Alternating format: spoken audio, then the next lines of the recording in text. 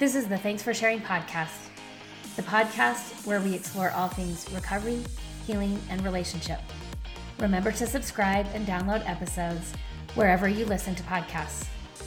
Or you can find us directly on our social media pages, Healing Paths Recovery, or directly on our website, www.healingpathsrecovery.com.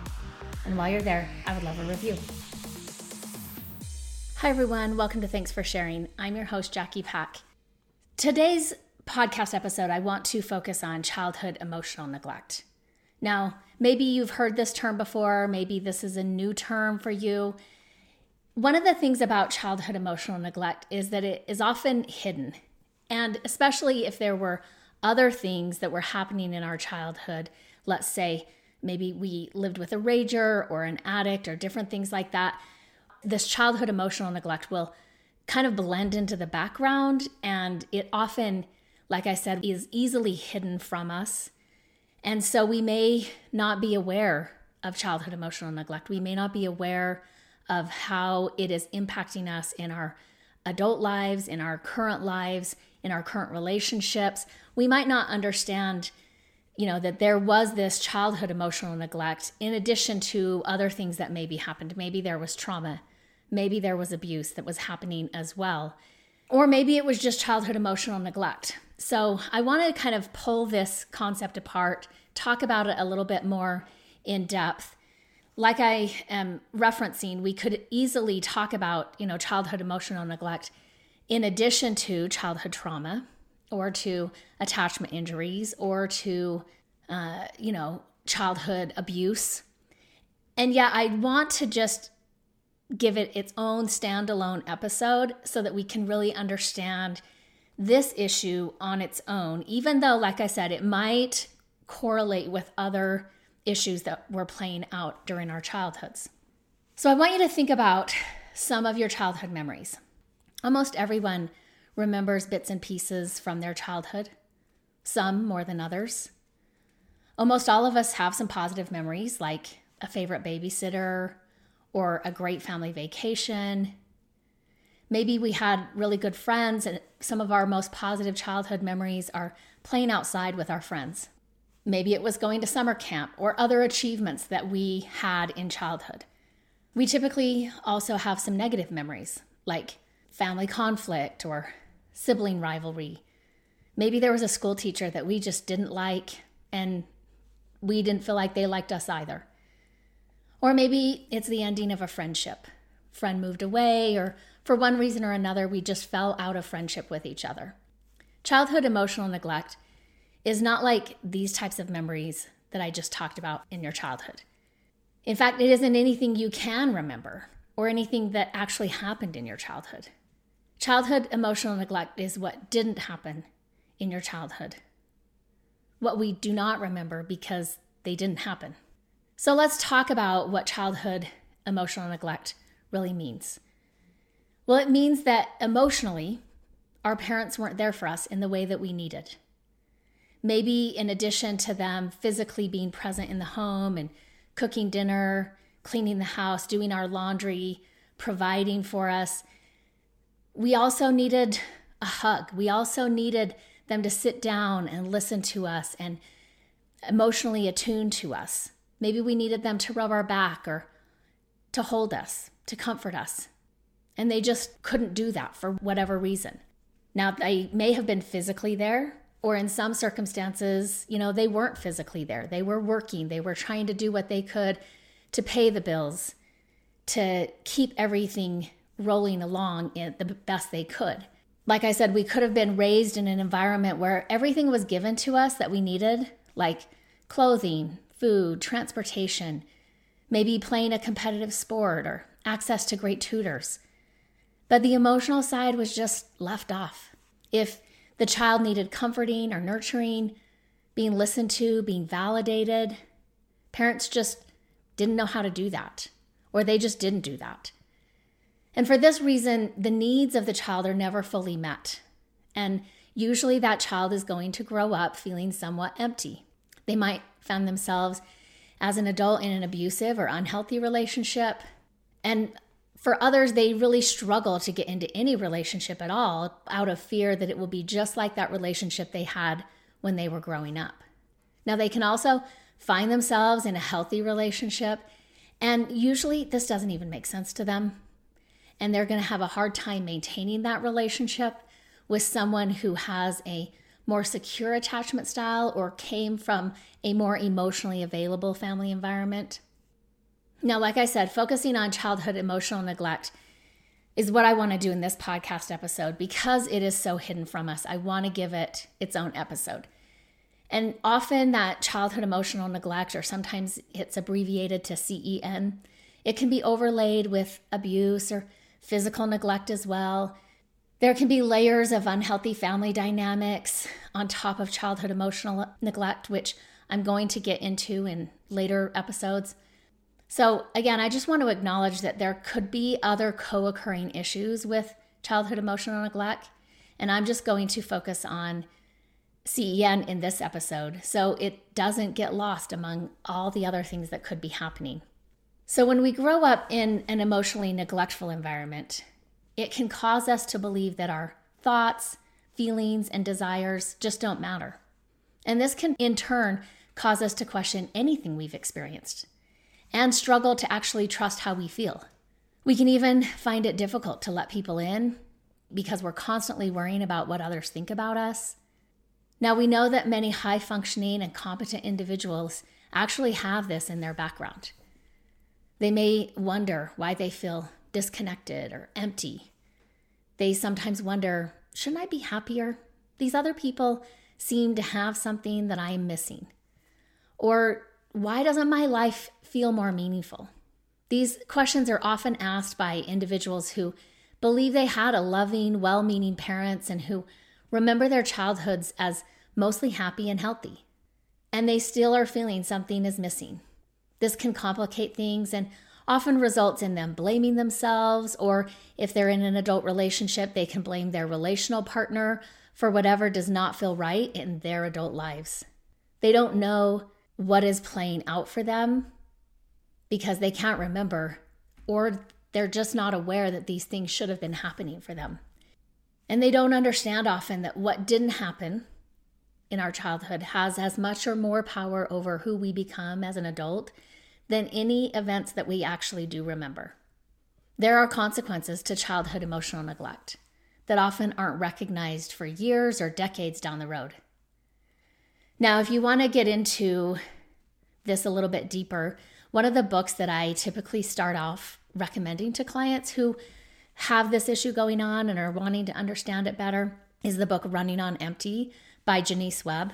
And she had another companion book that came out, I want to say maybe in 2020 it came out, or maybe that's just when I read it, that is titled Running on Empty No More. So I think those are great companion books to dig in and expand your awareness around this, understanding how it happens, the ways that it shows up, and eventually how to heal this. Janice Webb says, quote, "There is a good explanation for why emotional neglect has been so overlooked. It hides. It dwells in the sins of omission rather than commission. It's the white space in the family picture rather than the picture itself. It's often what was not said or observed or remembered from childhood rather than what was said." End quote. So like I said, not having emotional needs met throughout our childhood will leave the child growing up without a secure foundation on which to build themselves, to build a scaffolding for life. And they're going to struggle to know who they are or what they want. They will struggle to know what they feel or what their opinions are because they get stuck in the what my opinion should be. They may be lacking in basic life skills that other adults their age seem to have.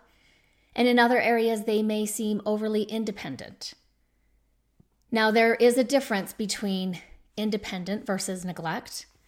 You know, sometimes in adulthood, if things were neglected emotionally, we might look back and say, you know, my parents were raising very independent children. And I think the distinction between neglect and independence, usually the distinction is made when we're looking at the issues of togetherness and separateness. So I'll talk about this a little bit more when I get into a podcast episode I want to do on differentiation. It's where these concepts of togetherness and separateness come from. But basically, the difference between being independent versus neglected comes down to the child being able to differentiate. They're able to become their own person, and that is accepted, and they can bring that self to the family and be part of the family, and that self serves them when they're separate from. And there's not issues of, sometimes when we talk about family systems, again, I'm going to talk about that, but when we're looking at enmeshment, that's too much togetherness, we would say, and not enough that doesn't allow for differentiation. Or if we come from disengaged family systems, it's too much separateness. And we'll usually, if we come from, one of those family dynamics, we're going to struggle with issues around togetherness and separateness, which become pretty important in our adult relationships. Now, the importance of emotion in healthy parenting is best understood through attachment theory. And this is also something I'm going to go into more in depth in later episodes. But basically, attachment theory describes how our emotional needs for safety and connection are met by our parents from infancy on. Attachment theory started with John Bowlby, and he identified 3 essential emotional skills in parents. So these are things that should describe your parents in what we would term healthy and adaptive family systems. And in childhood emotional neglect, 1 or more of these were missing. So one of the essential needs, or one of the essential skills that parents have, is that this parent feels an emotional connection to the child. They can just be holding the infant and they are feeling all sorts of emotions, just interacting, holding, caring, connecting with the child. Another essential skill is that the parent pays attention to the child and sees the child as a unique and separate person rather than an extension of themselves or a possession or a burden or something that is going to make that parent whole. And then the last skill that he identified is using this emotional connection and paying attention and attuning to the child. The parent responds competently to the child's emotional needs. Again, nobody's going to respond perfectly, but I think that's important to recognize that Bowlby talked about competently, which isn't as high of a bar as perfectly. Now, there can be varying reasons why parents might emotionally neglect their kids, and I don't want to focus a lot on that topic because I really want to focus more on the childhood emotional neglect and how that impacts kids and into adulthood. But there are some reasons, that parents could emotionally neglect their kids. The first one being parents were also emotionally neglected, and they just simply don't know what they don't know. They don't know that this is something they should be doing differently. Another reason they might emotionally neglect their kids is they have a lot of kids. Now, we're seeing in some families that the number of kids families are having is decreasing. It's on the decline. Some people question or have some concern about that fact. But the reality is when we have a lot of children, it can be very difficult to competently attune to the emotional needs of each child. Another reason is maybe there's an addiction in the family, or parents are single. And for single parents, it can be overwhelming just to try to provide physically, and they're simply just too tired at the end of the day, or they're just not there physically because they're trying to provide for the physical needs. It can also be the anxiety of a parent or the depression of a parent. Maybe there's a dysfunctional marital relationship. Maybe parents are divorced. And this is requiring over-focus from the parent onto another issue that then takes away from what they can have available to give to their child. It can also be coming from an enmeshment system, coming from a disengaged family system. What it boils down to is this chronic unavailability of parents in a child's life. emotionally. So again, sometimes we're tired as parents and we're not on our game and we're not competent on that evening or on that afternoon when they come home from school.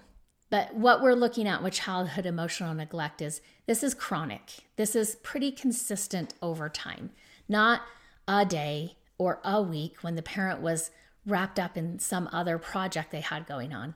But this is chronic and it's consistent.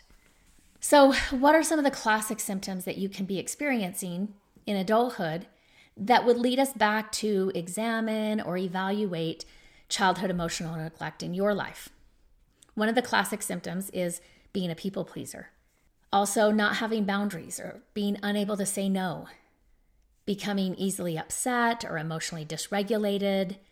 This can look both like easily getting overwhelmed and shutting down or outbursts of anger and frustration, being overly concerned with what others think, an inability to self-discipline or feel motivated, feeling emotionally empty, difficulty trusting others, or on the other hand, trusting too easily, appearing disconnected or disinterested over time. Again, this is where, often for folks who were emotionally neglected as children, they can get into relationships. And like I said earlier, they can even get into some healthy relationships, but they're going to have a difficult time maintaining that over a period of time.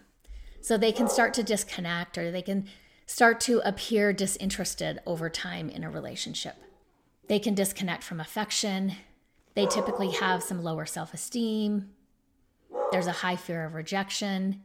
And they have difficulty with self-expression. Like I said, there's a lack of differentiation, so they don't necessarily know who they are. There can be chronic guilt. Often, kids have this way of internalizing what happened or making it about themselves. So if these needs aren't being met, and again, that's not maybe a conscious awareness, that would be more of that unconscious awareness. But there's just going to feel like some guilt. They're going to internalize that and integrate that as something is wrong with me. They can, be quite self-critical, full of guilt and shame. They can fall in love quickly and fall out of love quickly.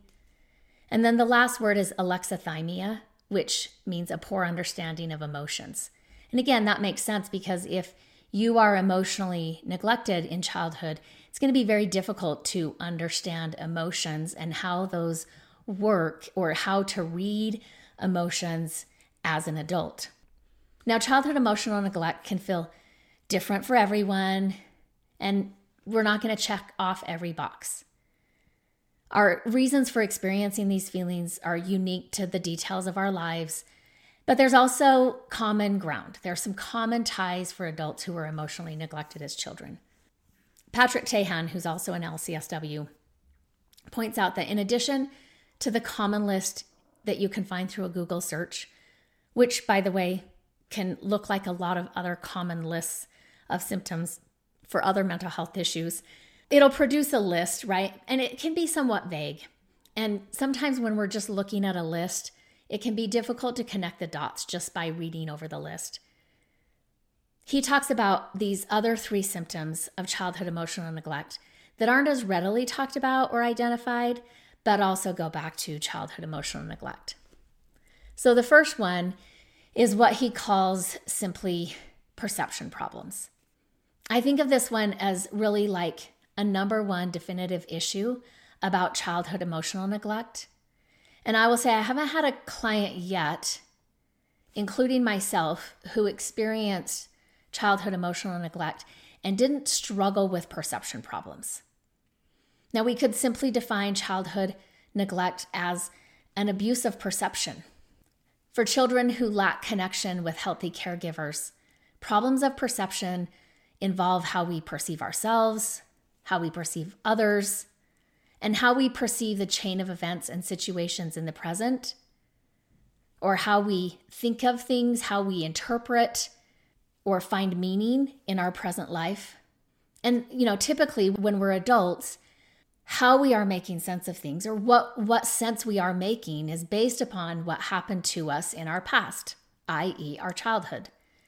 Patrick Tehan outlines what the problems of perception could look like. So he gives an example reading a work email too quickly, and maybe we're reading it from this neglected narrative, and we can tell that there's some emotions in this email, and we just are not sure how to perceive the emotions that are written in the email. So maybe we conclude that the team hates us, or we really messed up really big. And then, 10 minutes later, 30 minutes later, we go back to the email and we read it and we realize this wasn't even about me. They're talking about a team that I'm not even a part of. Another example he gives is maybe you go to a restaurant and you can hear laughter from a nearby table behind you, and you sit down and your inner child starts to feel like maybe that laughter is about me somehow. We might even have an inner or an outer reaction to that if we're having a bad day. Now, sometimes I think the term that we're using currently is FOMO, or fear of missing out, right? That perception of being excluded or unwelcome, that's a perception problem. Maybe we're feeling like we aren't enough or we're being rejected. And we can even confuse these feelings that we have, this inner reaction that we have, and we can project them even further into other situations. Now, sometimes this might be happening. Maybe you are being excluded from something.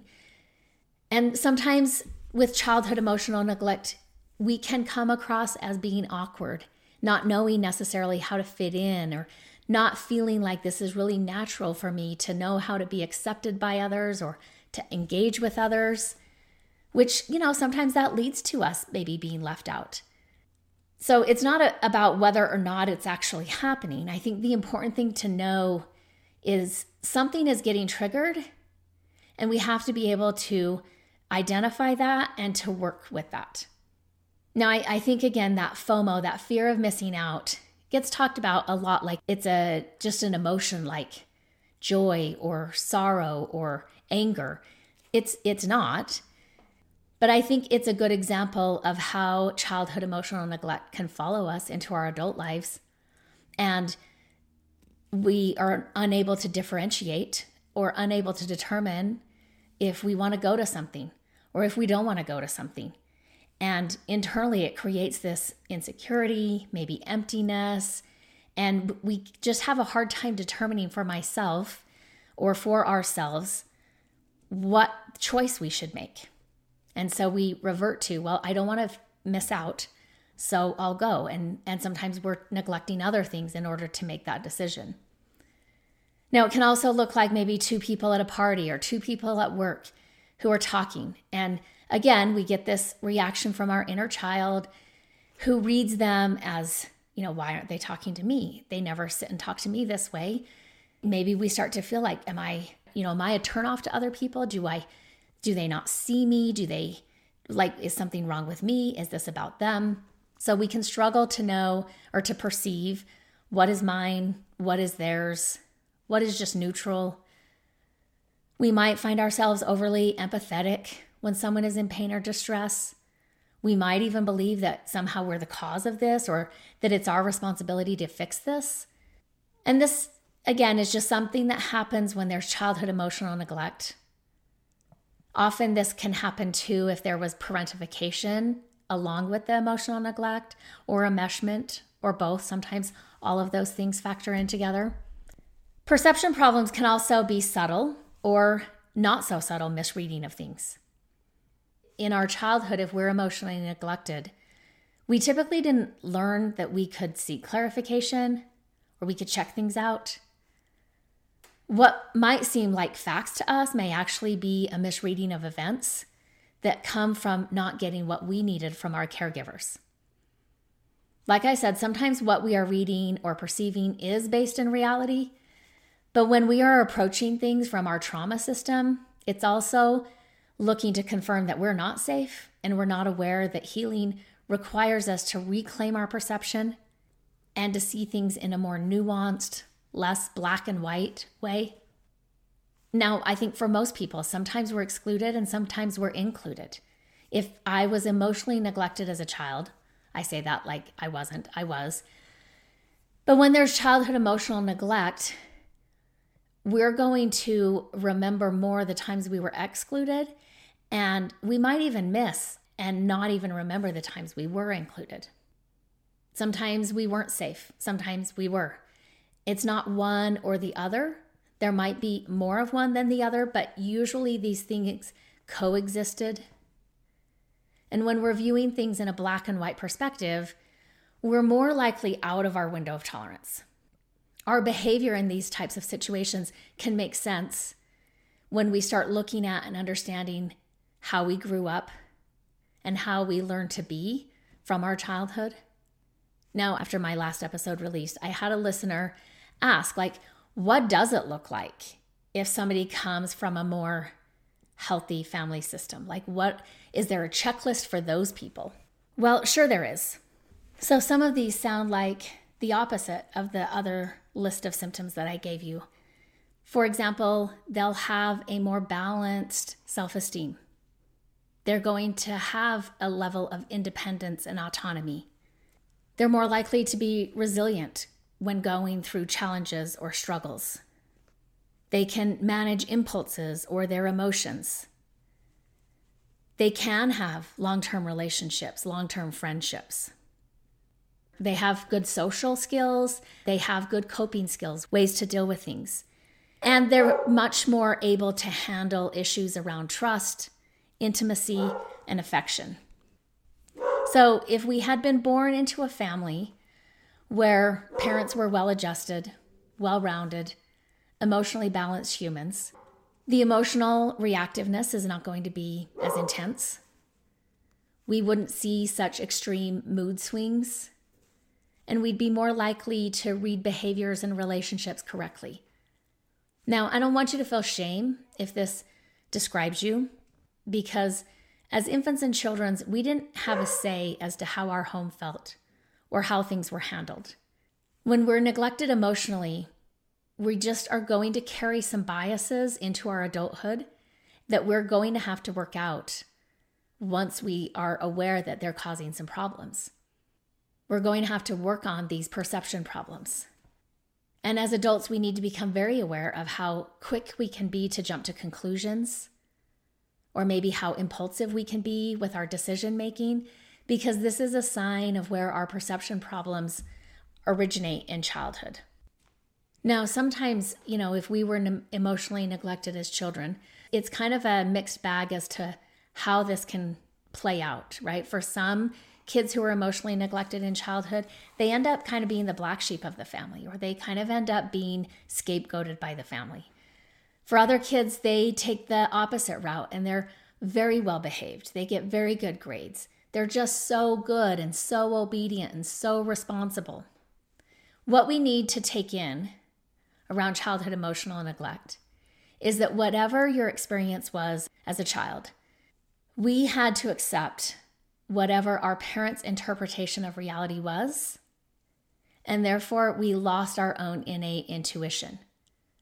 We lost our connection to our inner compass and our gut reactions that we would have needed to contradict our parents' version of reality.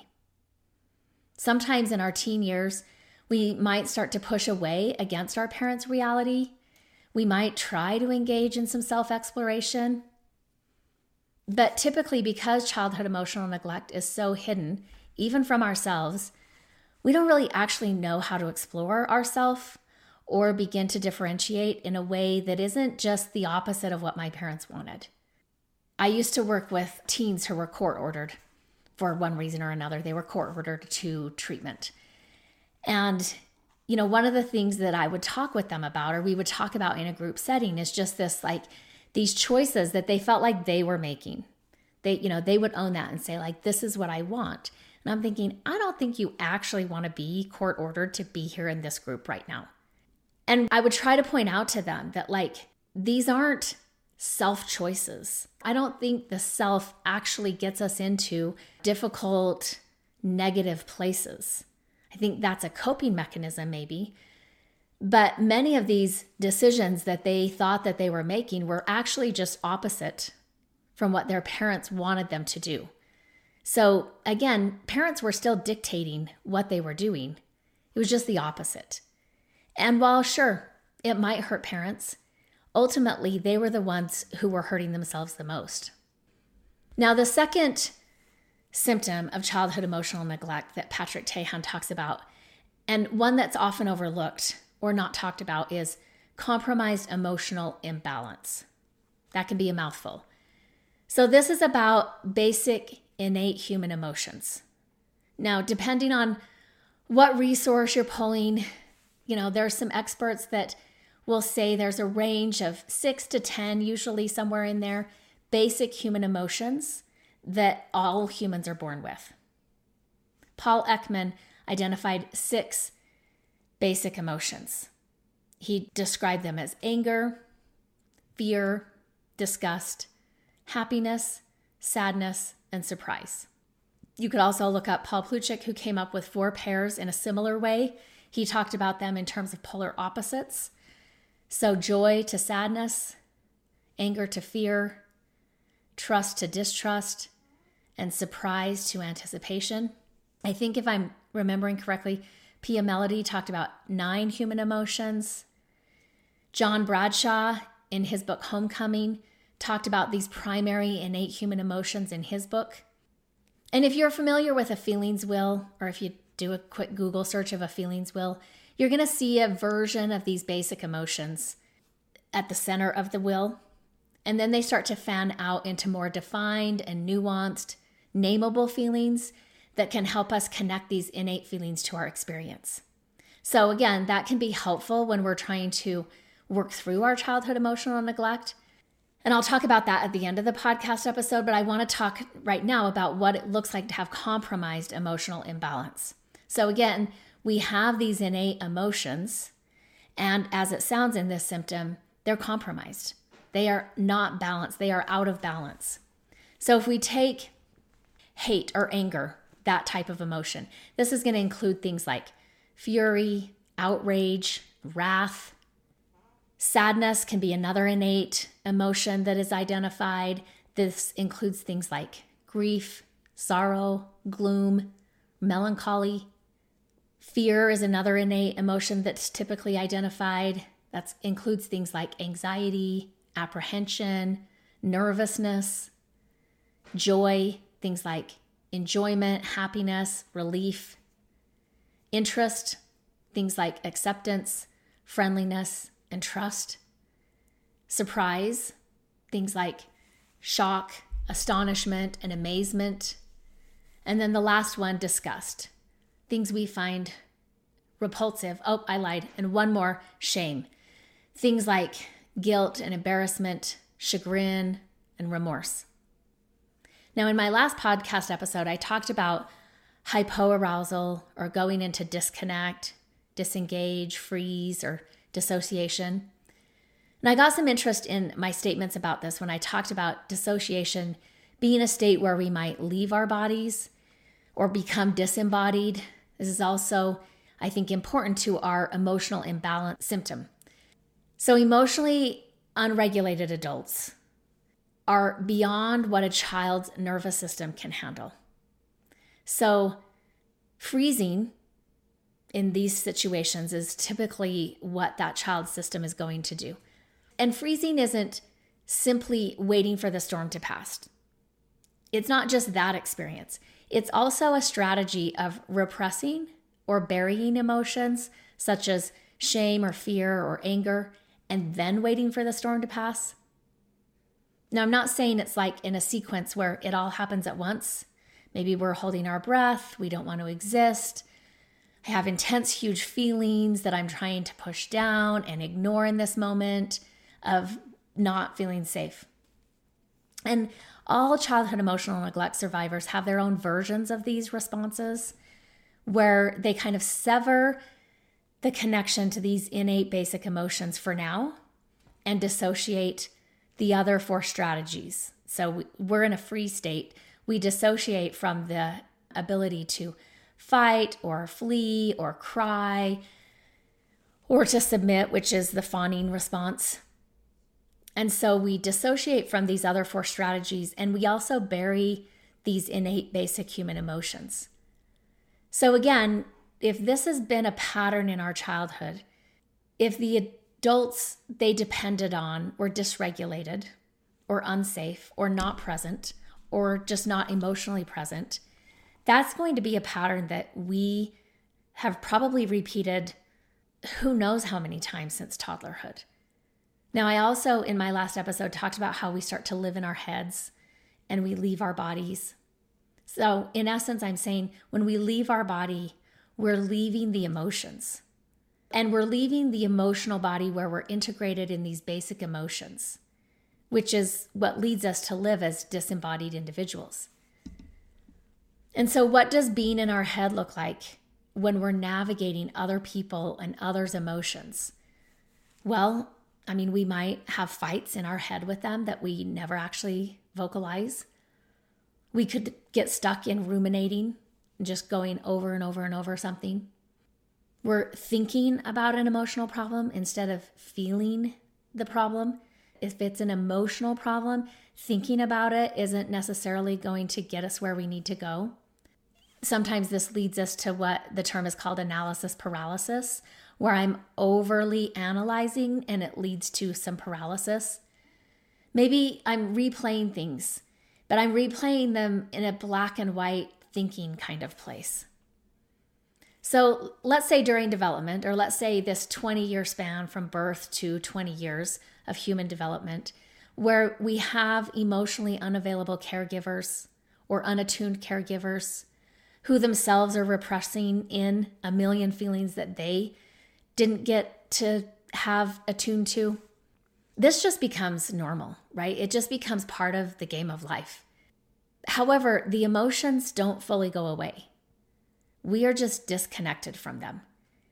And if we've done this enough, if this has just been normalized, it becomes habituated to where we don't even know how to connect to these emotions in a way that will serve us in a more natural and biological way.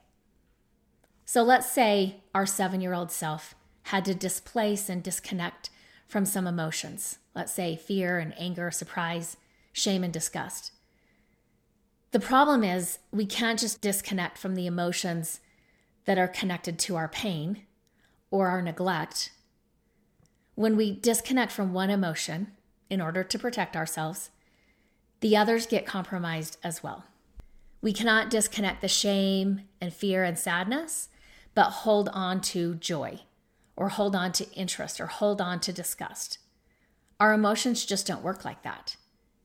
Now, like I said, I did have a listener from my last episode ask, what does somebody who has a secure attachment and a solid sense of self look like? So I want to talk about that here, what the emotions might look like for somebody who was attuned to competently, whose parents did meet their emotional needs enough. So let's take from the previous episode where I talked about the window of tolerance, and let's talk about an individual who's well-adjusted. Now, I will say sometimes these people tend to stump us if we come from childhood emotional neglect backgrounds, but they do exist. Sometimes I will say, I don't know where they hang out or where they live, and I probably wouldn't recognize them if I met them, but I do hear that they're out there. So let's take somebody who comes from a securely attached family system. They're well-adjusted, they're well-rounded, and to make it easy, let's look at it through the lens of a neurotypical person who grew up with attuned and healthy parents, so there's no childhood CPTSD. But they are human, so life hasn't been perfect. But overall, they got their needs met during development, and they don't carry other diagnoses like bipolar, or they're not on the spectrum, they're not ADHD. We would see this well-adjusted person, their connection to these innate emotions would hover around this ideal capacity in their life. So when difficult or distressing situations come up in their present life, they're going to have an appropriate range of emotion and a reasonable amount of the emotion for that moment. When stuff comes up in this person's life, the emotions will serve them at the appropriate time. So for many of us childhood trauma survivors or childhood emotional neglect survivors, we could find these individuals boring. We might read them as having too little emotion, but that would be if we're used to having too much emotion.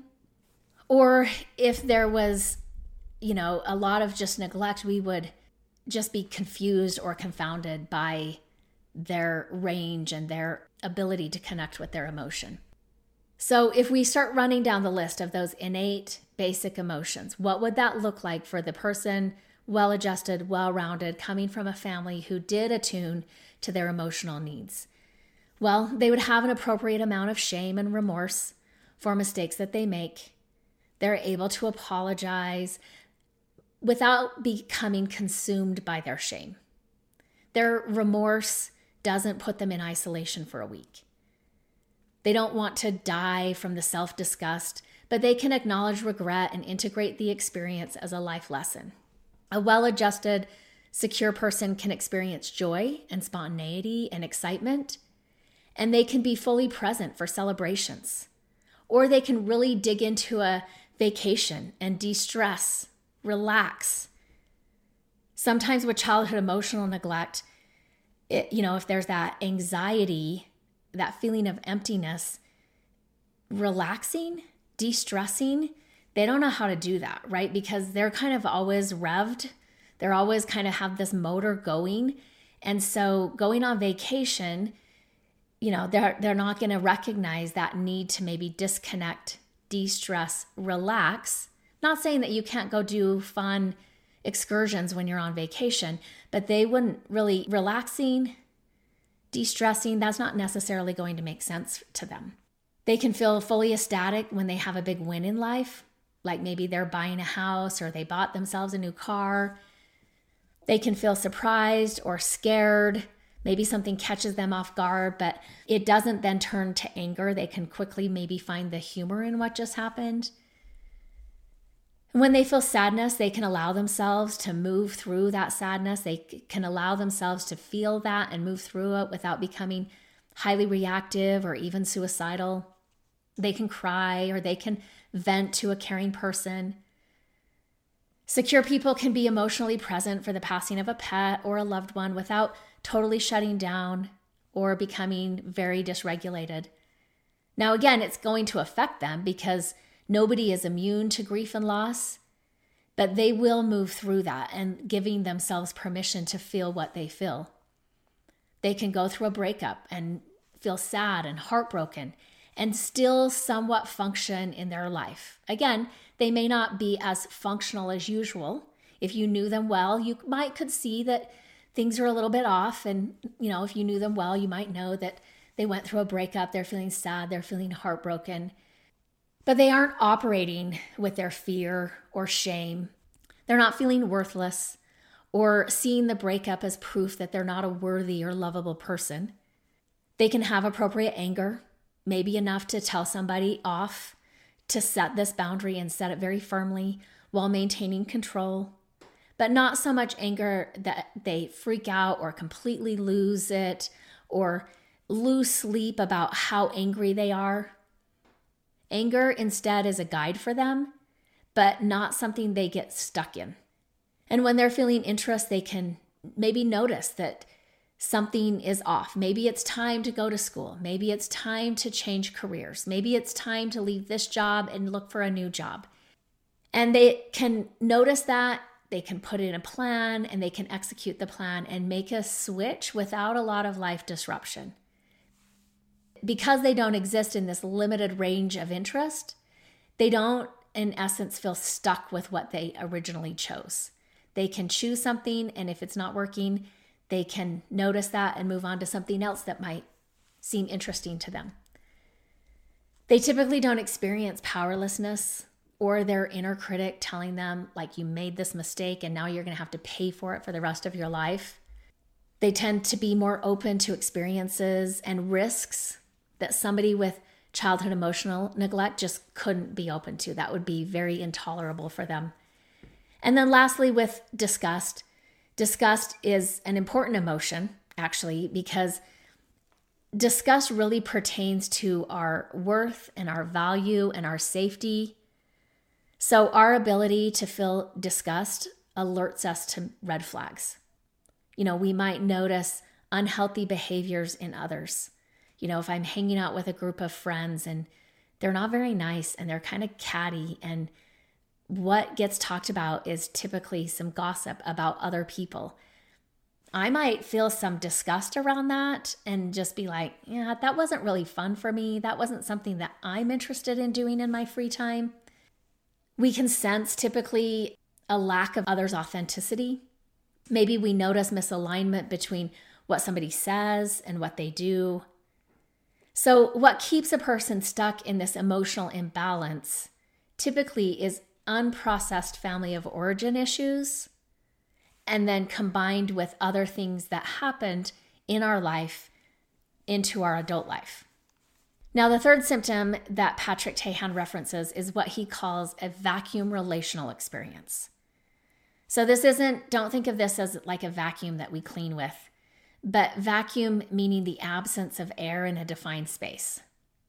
So he talks about how, on Earth, we have an atmosphere and gravity that keeps things grounded and connected in space. Whereas in space, an object tends to be isolated and floats from a lack of immediate connecting forces, right? Or we would describe this as being untethered. So when you think about the vacuum relational experience, think of that word, untethered. Now, we can become untethered as children because when we had to lose the relational part of ourselves, that feeling of separateness set in too early. So, as we're growing and developing as a child, we start to exhibit signs of separating. So even 2-year-olds, saying no, which isn't much of a separation. And for the most part with 2-year-olds, there's still a high need for togetherness because, they're 2. But when this separateness is threatening, it can start to make differentiation difficult. Or like I said before, if togetherness is overdone, this would look like some enmeshment. Separation in enmeshment is not permitted. And that's also going to make differentiation difficult. So it's difficult for us to develop as a person, the person we are, because of these issues, maybe other issues as well. But what ends up happening is we start to become untethered. Again, like I talked about in childhood emotional neglect, we don't have this foundation that is being built within us of the core self. And so we don't know who we are. We don't know how we feel. We don't know what we think or if what we think is right. And this can put us in some hypoarousal where we start to feel disconnected. We start to feel a little bit lost, untethered. So for the child who's emotionally neglected, when they start to feel that separation from others and from themselves, separation from their emotional perspectives and from not being on the same page as others, that's going to really kind of put them in that hypoarousal, and they're not going to really feel grounded. Grounding might be difficult because, again, they're kind of floating, they're untethered. And if we combine this with disconnection from healthy caregivers, and the result is this vacuum relational experience. So we're disconnected from our first symptom, which is the problems with perception, and we're compromised emotionally. We're imbalanced emotionally. We maybe are living in our head. We're disconnected from our emotions. And because of this, sometimes we get feedback from others about how we're showing up or how we feel to them. This can really be disorienting because it's news to us. This can catch us off guard or result in us feeling greatly misunderstood. Maybe we're being told that we come across as intense, but because of our disconnection or our disembodiment, we aren't aware of how we feel inside. And we believe that if my external behaviors are my true emotions, it doesn't occur to me that maybe I'm hiding from myself, but others can still pick up on this. They can sense it, they can feel it. Or maybe the other is true. Maybe we appear to be very chill, like not much rattles us. And this doesn't make sense to us because inside we are all sorts of torn up. Maybe we have this desire to connect with others, but we are unsure of how to make that happen. Maybe we're unsure, like, do I seem approachable? Do I not seem approachable? Do I seem interested, or does everybody just see me as uncaring or aloof? So when we're untethered from ourselves and we start to hear from somebody else how they perceive us, Like I said, this can be profoundly disorienting. And typically, we aren't even sure how to make sense of this information or process this information because we don't trust our feelings. We may not even notice we have feelings, but we have also learned that we can't necessarily trust what is going on for other people or how somebody else perceives this situation.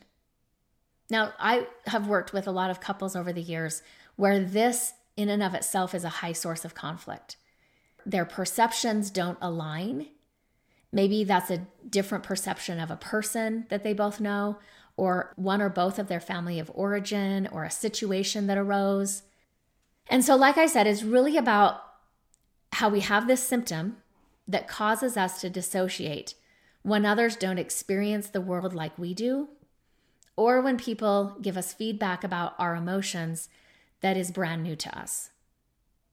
It can feel actually like a betrayal from others, or a betrayal of yourself and betrayal of your reality, because we don't know who, if anyone, we can trust.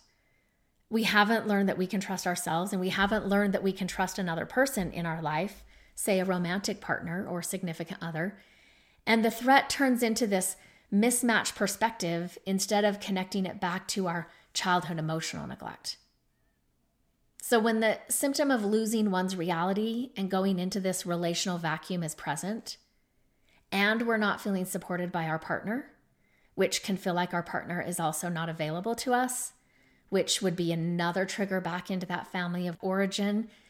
Again, all of this is very disorienting. We can feel very lost, very untethered, because what we needed was somebody who validated what we were feeling and what we are thinking as a child, so that we start to form that sense of self, so that we can pull from that in our adult life.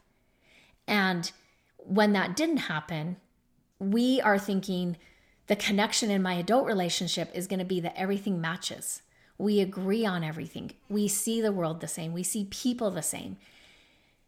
And that's not really necessary for adult relationships. We don't need to connect over sameness. Sometimes our emotionally neglected childhoods can feel like one long gaslighting experience, which is what starts to condition us to go into these specific dissociative vacuums. I remember once I was an adult, and I think my kids were older, like teen into maybe my youngest was around 10. And we were having a family dinner at my house. My mom was there, and I don't know what got her talking about this, but she started wandering down memory lane. And she was talking about how difficult Saturdays were for her. Now, I had never heard her acknowledge this.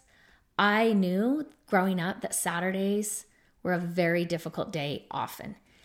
But she was acknowledging, that Saturdays were very difficult because she would see all of these neighbors whose dads or husbands were home, and they were, mowing the lawn, taking care of the house, doing the projects that were needed to keep things moving along.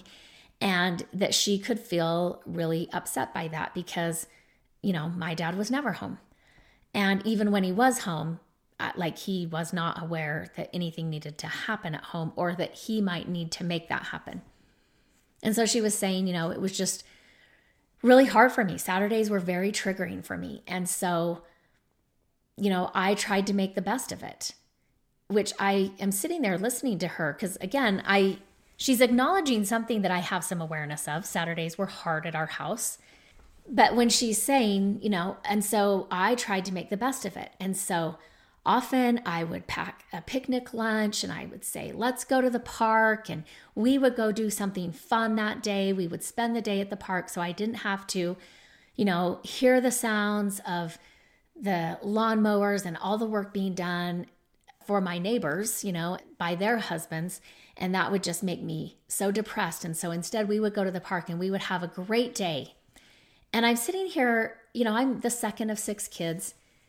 And I'm thinking to myself, I never remember going to the park with my mom, let alone her packing a picnic. Like, most Saturdays resulted in conflict, not between my mom and my dad, because she was right. My dad was never home on Saturday.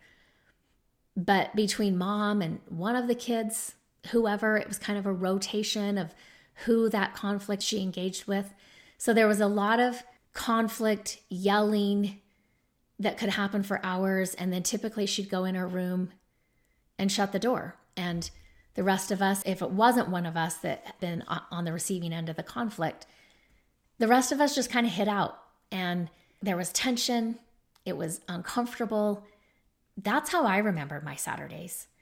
And I didn't think it would be much different for the younger ones. Like once I had moved out of the house and they were of that age, like I was pretty sure that, if my mom was packing a picnic and taking them to the park, I would have heard about that or I would have known about that. And so for me, that was a very disorienting to have her wander down this memory lane in a way that I'm like, I have no recollection of what she's talking about. The way she is describing Saturdays doesn't resonate with anything within me. In fact, when I moved out and got married and started having my own kids, I would just feel Saturday and then Sunday, which my dad was around more on Sunday. So that's typically when my parents would fight. I had a lot of triggers just about the fact that it was Saturday or Sunday. And I would, sometimes say to my husband, like, why do I feel like, my stomach would get all in knots? I would feel like I'm walking on eggshells. Like that was a typical thing that I had to work through as an adult in my own family that I was creating in my own marriage, and recognize that there was nothing particular about Saturday or Sunday that would make it more likely to erupt in conflict. It was just a day of the week. That was just a trigger from my childhood that I didn't need to walk on eggshells around in my adult life. And so, I don't even know the emotions I was feeling as I was listening to my mom talk about this. And there were other grandkids, my siblings' kids who were at the house and they were, running. I mean, they were outside playing. And I just thought, I just need to walk away. And so I got up and went out to my front yard and just kind of sat on the porch out there. I was just watching my nieces and nephews playing. And, maybe 5 minutes after I was out there, my youngest sibling came out, my brother, and he came out and sat down next to me on the front porch. And we were both just kind of watching the kids. He had some kids out there who were young and running around, and we're both just kind of watching them, not saying much. And then my brother said to me, "Do you remember that? Is that something, what Mom's talking about? Is that something you remember?" And I said, "No, I don't ever remember that happening in my childhood." And he said, "Okay." Because he's like, sometimes I think maybe that happened for my older siblings, but he was like, that definitely didn't happen in my childhood. And I just said, I don't know whose memory lane Mom is wandering down, but it sure sounds nice. Sure sounds like that would have been a nicer option for us than what our reality was. And, we didn't say much else. It was nice, I will say, to have somebody who could validate that moment for me. Like what I was feeling was overwhelming enough that I was like, I need to walk outside. I just need to walk away from this and walk outside, because I couldn't even tell you all of the emotions that were going on inside of me other than overwhelm, walk outside, walk away from this. And so that one was a nice example where my youngest sibling had the similar emotional feeling listening to that, and, just kind of followed me outside and was able to comment on it, ask a question about it, that we could at least validate that for each other. Now, another example from my childhood, would be hearing my mom talk about the problems in her marriage to my dad, and hearing about financial betrayals, hearing from my mom how lonely and unhappy she was in her marriage. As a child, my mom sharing her emotions, they were too big for me, and they were not something I had the power to do anything about. So having her share her emotions with me tended to crowd out any emotions I had of my own. Hearing how, my dad ruined her life, how his children were right to really hate him, much of which was actually very valid, but it was not valid how she discussed it with us, or how she handled it, or didn't protect us from him or from these things, but also wanting us to pretend to the neighbors, to the people at church to outside, even to our grandparents, to our aunts and uncles. We had to pretend everything was fine. There was nothing to see here. We were a healthy, functional family. And because my mom was a smart woman, she wasn't content to know that we knew we were putting on a facade or that we knew we had to pretend to be a happy family. Instead, we had to actually convince her that we actually believed our performance, that our performance wasn't actually a performance, and that we didn't actually know that we were not, in fact, a happy family and there were some serious issues going on in our home. Now, that is a very big disconnection between reality and the symptom of going into that dissociative place, that relational vacuum experience where it was difficult to determine what's real, who's safe, what's good, what's not. Often I'll just reference this as that was a mind fuck, but instead I'll use Patrick's term. That was a relational vacuum experience. And all I'm saying is that we really shouldn't need, when we're wanting in these adult relationships, when we're wanting this agreement, we're wanting this, it's not necessarily validation. Like I feel like in that story that I told, my brother and I were able to validate for each other. And maybe that was because, we were at two ends of the continuum of ages among the siblings, where I'm much older. I have, teenagers, and my brother has very young children. So we were kind of at opposite ends of that continuum in our placement as kids in our family, birth order placement. We were able to validate that for each other. But I think often I see this with couples that I work with. They want sameness. They want to see it exactly the same. And, going back to that, like thinking that safety or connection in our adult relationships would be always agreeing and seeing things the same. Like I said, that's not really necessary in adult relationships, because what I'm saying is we shouldn't need that level of confirmation as much as we would in our adult years if our emotions had been tended to and attuned to throughout our childhood and young adult years. We don't have to lose our truth or our perceptions when our partner doesn't sign off on them.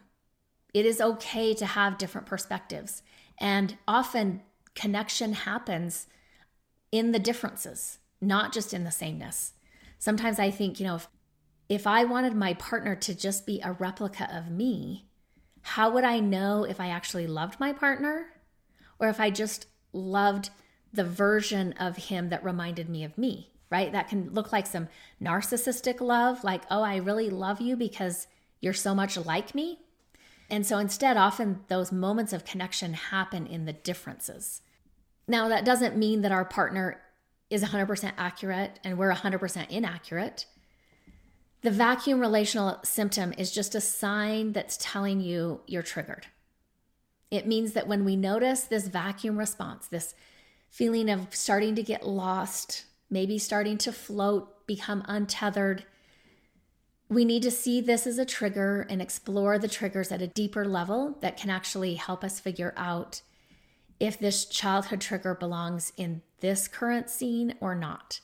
We might be able to stay clearly in the present so the vacuum symptom can resolve itself once both the inner adult and the inner child start to feel more secure within themselves and there's more integration, so that not being on the same page with others doesn't feel like danger. Okay, so how do we start to process? If you're resonating with things in this episode, how do we start to process our childhood emotional neglect? Well, I'm going to say, and again, this is my bias, not just because I'm a therapist, but also because I've worked with therapists as a client. So I think these are complex dynamics, and it's helpful to get a therapist. You're probably going to also need to do some group work, interpersonal group work, and experiential group work, like where you're able to tell your story and really let others experience you and give you feedback about what they're noticing and what they're feeling, what they're picking up on from you. You might also need to do some anger work, and grief work in order to bring yourself back into an emotional balance. The sign of being emotionally unbalanced really is this sign that there's unfinished business with our family of origin system, and we need our day in court about this. We need fair and honest observers. And this just isn't something we can do in a quick 5 or 6 sessions with a therapist. It's not something we can journal and meditate our way through, although both of those things might be helpful in the process. I also recommend some trauma modality work, things like lifespan integration or EMDR with a good clinician, somatic experiencing, and then again, the group work that's aimed at childhood trauma work. It's heavy lifting for a heavy problem. Now, I also often get asked, often from clients, how do I handle things with my parents once I start to identify childhood emotional neglect? And my response is typically there are no real shoulds around how we engage with our parents going forward. Now, I realize there's a lot of strong opinions out there about what you should do and how you should do that. There's plenty of people who will tell you to forgive, which I find usually for them means letting go of whatever your feelings are and just re-engaging with your parents and not having hurt feelings. I don't understand how that process works. So one thing that I usually advise is to not confront your parents, thinking that this is going to solve the problem. I just need to talk to them about that. I might have shared this before, but when I was in my bachelor level social work class, I took I don't remember what the class was, but it's a bachelor level social work class. And they must have been talking about different types of families, differently than we learn about it in grad school, but they must have been talking about it. And they were talking about dysfunctional families and maybe a list of dysfunctional families. And it was like the clouds parted, the sun shone down, and I had this revelation of like, oh my gosh, my family was dysfunctional. And it was some relief to me to realize this. Like, so many things started to make sense to me. Dots started to connect. I thought, well, this is helpful. This is so helpful for me to know that my family is dysfunctional. And so I came home from college and told my mom, thinking she would feel just as relieved as I had been when I learned that my family of origin was dysfunctional. And needless to say, that was not my response was not my mom's response. And I think it was a 3 or 4 hour fight where I had to convince her that of course I did not believe my family was dysfunctional. And I don't even know why I would see it that way. But not just say those things, I had to convince her that what I had experienced wasn't real. So again, I don't necessarily see that confronting parents typically will go well. Typically, it's going to catch them off guard, and they'll find a way to spin the situation so they're the victims. And once again, you'll probably feel undermined or dismissed, not seen, maybe gaslit. So I do tell clients that, if their parents continue to show they are not equipped to navigate emotions, whether it's their emotions or your emotions, and they are not equipped to navigate conflict in healthy ways, this isn't going to suddenly change when there is even more on the line and you're starting to see the dysfunction and the impact it has had on you. Sometimes I get that feeling of wanting to talk through things with our parents in order to change our past or in order to get some closure, but we really can't do that. And it's important to remember that even though we're not responsible for causing our wounds, we can take responsibility for healing them. That's all we can do for those childhood wounds, is take responsibility for healing them. Now, I do believe it's important for individuals who experience childhood emotional neglect to identify just how this impacted them and the ways that it continues to show up in your adult life and your adult relationships. Sometimes it's tempting to minimize the impact on us and have empathy for our parents and their situations that led to them emotionally neglecting us. But when we have more compassion for our parents than we do for our younger self and what was missing that they so deserve to have, that will be a barrier to our healing. Sometimes our coping mechanisms for emotional neglect show up in ways that are praised by society too. And we end up adopting these qualities into our identity, even priding ourselves on them, when really we were just doing our best in a bad situation. And our way of coping was to be a very good, responsible, independent kid. Now, you might have been a good kid, and you still may be a good person. And you also may need to recognize that part of being such a great kid was a response to childhood emotional neglect. Now, I think the third thing that's important to remember when we're working on healing childhood emotional neglect is that we are prone to create dysfunctional patterns as adults. The affection we lacked in childhood can show up in our adult relationships. Maybe this looks like falling in love too quickly. That can take us into some love addiction relationships. We may also fall out of love too quickly. For some individuals, they avoid love altogether. We would call that love avoidant. I think for other individuals that I work with, sometimes we're looking at examples of abundance versus scarcity. What they experienced was scarcity. And what they're trying to create for themselves and in their relationships is a feeling of abundance. So sometimes I work with individuals who, maybe once they start having kids, they feel that scarcity, like my partner in loving our children, that's less love that they have for me. And that makes sense if we're coming at this from a scarcity lens.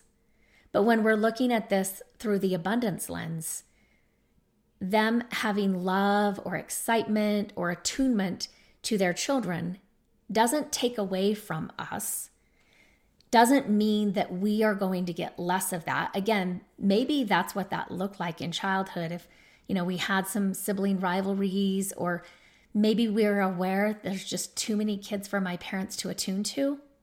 Hopefully, we can talk about that with our partner if that's coming up. Sometimes that happens with kids. Sometimes it happens with friends. If my partner goes out, hangs out with friends, I don't know what to do with myself when I'm left home alone. Maybe I feel like, I know my partner was excited to go out and have a night with the guys or a night with the girls. But is that excitement also about leaving me? Did they want to leave me? And so again, sometimes these dynamics can get pretty complex, and we have to recognize these triggers started in our own family of origin. And they don't necessarily translate to our current relationships. We do need to seek clarification. We do need to be able to, check out those feelings that we're having, share those feelings, not in a way that necessarily means my partner can't go out or my partner needs to be less affectionate with the children. Just simply in a way that I am reassured, that I can then reassure myself that there is plenty to go around and that I no longer have to live in that mode of scarcity.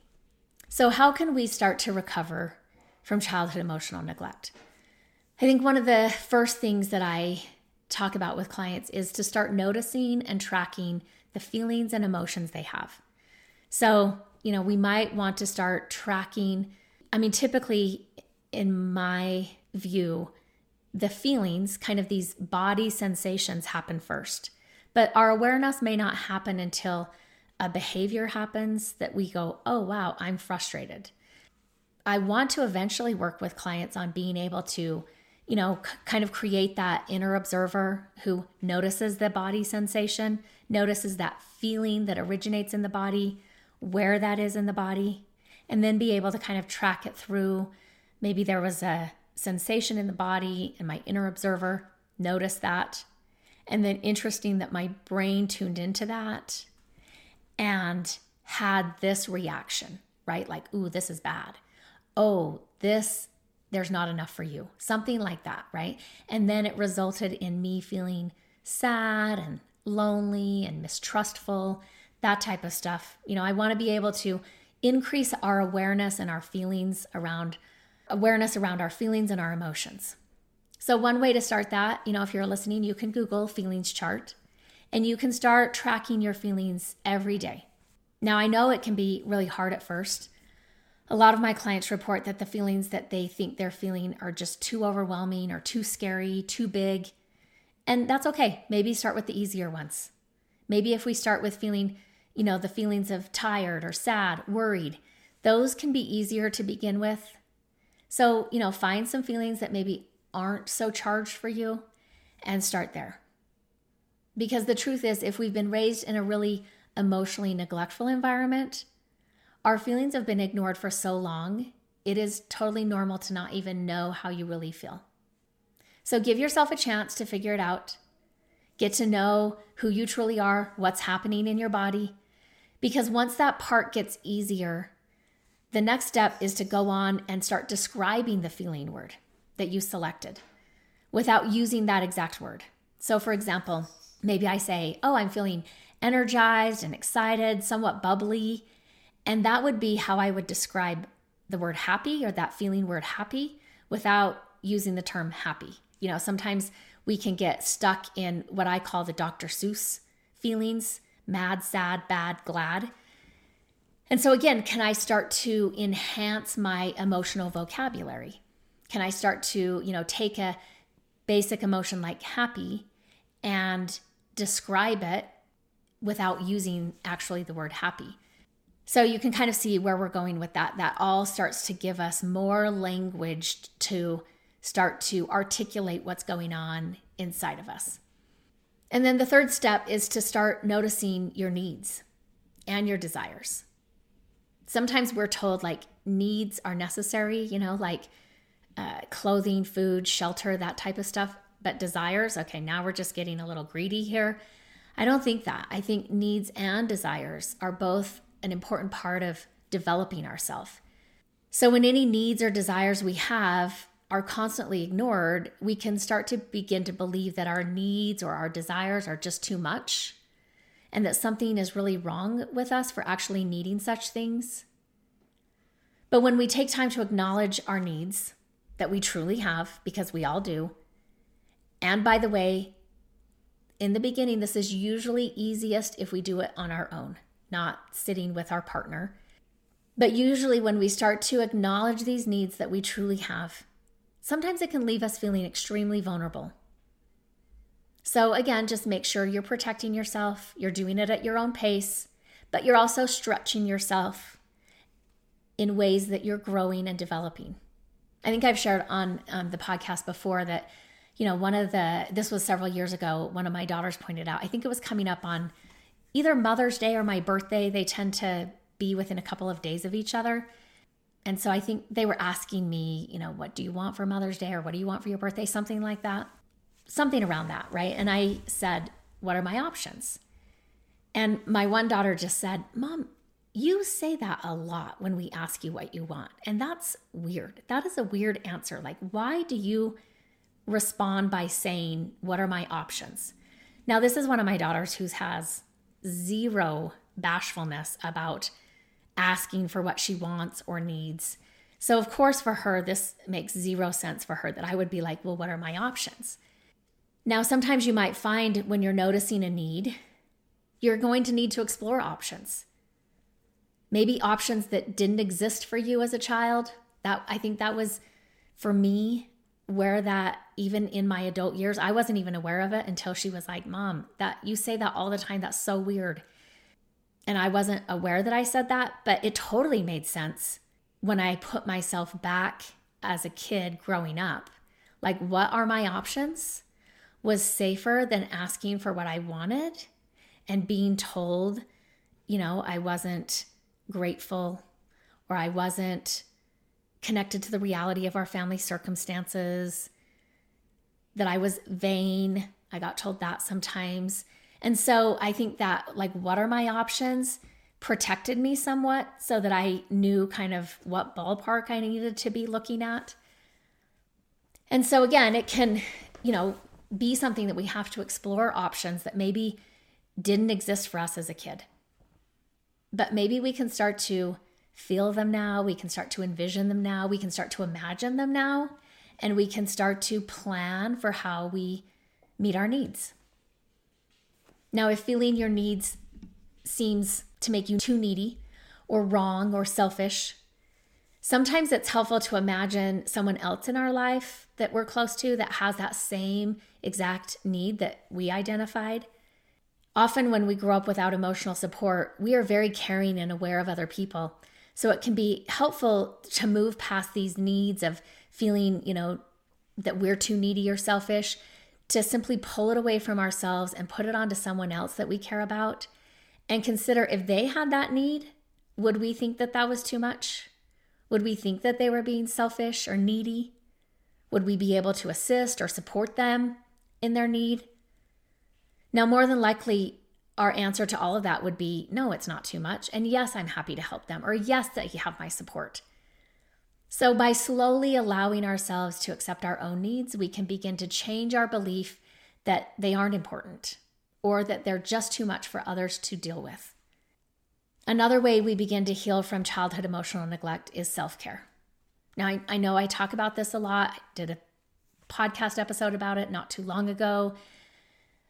But when it comes to healing from childhood emotional neglect, self-care is our way of telling our body and soul that we care about them, that they are important. And we can start by first recognizing if there are ways that we're neglecting either our physical or our emotional well-being, and consider some ways we might be willing to start working on that. If we're not sleeping well, or we're not making sure that we eat regularly, or we're not venting to people about what's going on, we're holding it all inside, those are indicators that I need to evaluate how I can up my self-care and be more aware of the impact of neglecting myself. Now, if we don't have someone in our life to talk to or vent to, this could mean that we need a journal, also finding a therapist so that we can ensure we're taking care of our physical and emotional well-being. Another thing you can do is make a list of the things that help you feel nurtured, help you feel cared for. And I know this can be really hard and really painful to tap into. Maybe this is something that you can do with your therapist, who can offer some support as you're tapping into that. It's important to recognize that giving yourself the opportunity to think about what are the things that help you feel soothed, and are there things that you wished your parent had done for you? And then let's make time to do those things for ourselves, or maybe to ask somebody to do that with us or for us. I have somebody that I work with, and he often says, if somebody can make me a great taco, that feels very nurturing to me. It doesn't have to be, really big list items. Tacos are great, but for him to recognize that as a way that somebody can nurture him or that he can feel cared for, that's a great thing that can be on that list. It can also, when we stop and make time to do those things for ourselves, this can also start to help us feel better, feel more like a person, feel more confident. And then as we work through these last two steps to overcoming childhood emotional neglect, the next step is to ask for help and support from others. And I know that can be really hard to let people in, especially when we were shown from such a young age that we were too much or we weren't important. So to allow people that we already know, people who have already earned our trust, to let them get to know you, the real you, and to know that you don't have to share everything or every secret that you've ever held sacred, but you can begin by chatting about your day, about how things are going. You can start by keeping it light if you need to. Give yourself the opportunity to let that person in just a little bit at a time. So once we know they're respectful and deserving of our friendship, make sure that we text or call them. Let them know when we've had a bad day. Ask about how their day was. Can I be there for you emotionally, as well as allowing you to be there for me? Can I lean on you? And can you lean on me? And through these little acts, begin to slowly create a support system so that those around us can help support us as we work to disprove all of the lies that we were told indirectly or directly as a child. And then the final step, I think, is setting healthy boundaries. Setting boundaries really is the beginning of you knowing who you are and differentiating from others and who they are. It's important for us to learn that it is okay to say no. You don't have to do anything that causes you more discomfort or pressure. I also tell my clients that when we're practicing boundary setting or when we're practicing saying no, we might feel guilty. And the guilt is letting us know we are breaking long-standing rules, which is the case in healing childhood emotional neglect. And that's a good thing. Guilt can start to be a cue that we're on the right track. So going back to our list of needs that we created, what's important to us, and then check in with ourselves. Ask ourselves if the thing that's being asked of you is in line with our self-care, with the list of things that we can do. Maybe it takes time away from your self-care that you need so much, or it goes against a need that you have. Then, we would say the answer is no. What we're trying to do is teach ourselves that we are important, that our feelings are valid. And if another person is asking us for something that doesn't feel in alignment with where we are in that moment, or if somebody is in our life who isn't respecting us, then we can say no. In my experience, when we say no to somebody, or we just say no because it's not in line with how we feel or what we want, usually it's not that big of a deal. I think there's a lot of people out there who understand healthy boundaries, and they're genuinely asking us a question. Does this work? Does it not? And they are not going to make that decision for us. So if we say no, they're going to respond by saying, okay, and they will be adaptive. And that's important for us to know, because there's also people out there who are not used to boundaries. And if we have boundaries, they feel like that's harsh, that's mean, that's cruel. And they will be reactive because that's how they believe, boundaries feel to them. And so it's helpful to remind ourselves that some people who are used to boundaries can be very adaptive with the information we're giving them and are genuinely wanting to know how we feel about something, if it works for us, do we want something, do we not want something? And other people don't know that. And there can be both types of reactions. I think it's important to recognize that we don't have to change to a yes. We don't have to go along to get along. We can be accepting of another's reaction and still hold on to our no. Maybe they benefited from our lack of boundaries, or they might be more comfortable with the way things were than the way we and things are becoming. It's also important to remind ourselves that we didn't cause our childhood emotional neglect, and the reaction we get from others is not something we cause either. We get to have our emotional needs, and other people are able to have theirs as well. At the end of this episode, I want to remind you that your story matters. Remember, there's something meaningful in every chapter. Don't wait to share your story until it's finished. Until next time, Jackie. The legal stuff. This podcast is solely for the purpose of information and education and does not constitute therapy, nor should it replace competent professional help. Prayer of the Perfectionist. Nobody has time for perfection. We are pursuing progress. Help me to remember the only step I need to focus on is the next right step for me. Help me to remember that life is a journey. Help me be able to separate all that I am learning from all that I have to do. Help me to remember that I'm not alone. I can ask for help. Help me to strive for frequent awakenings, not mastery. I am enough. Amen.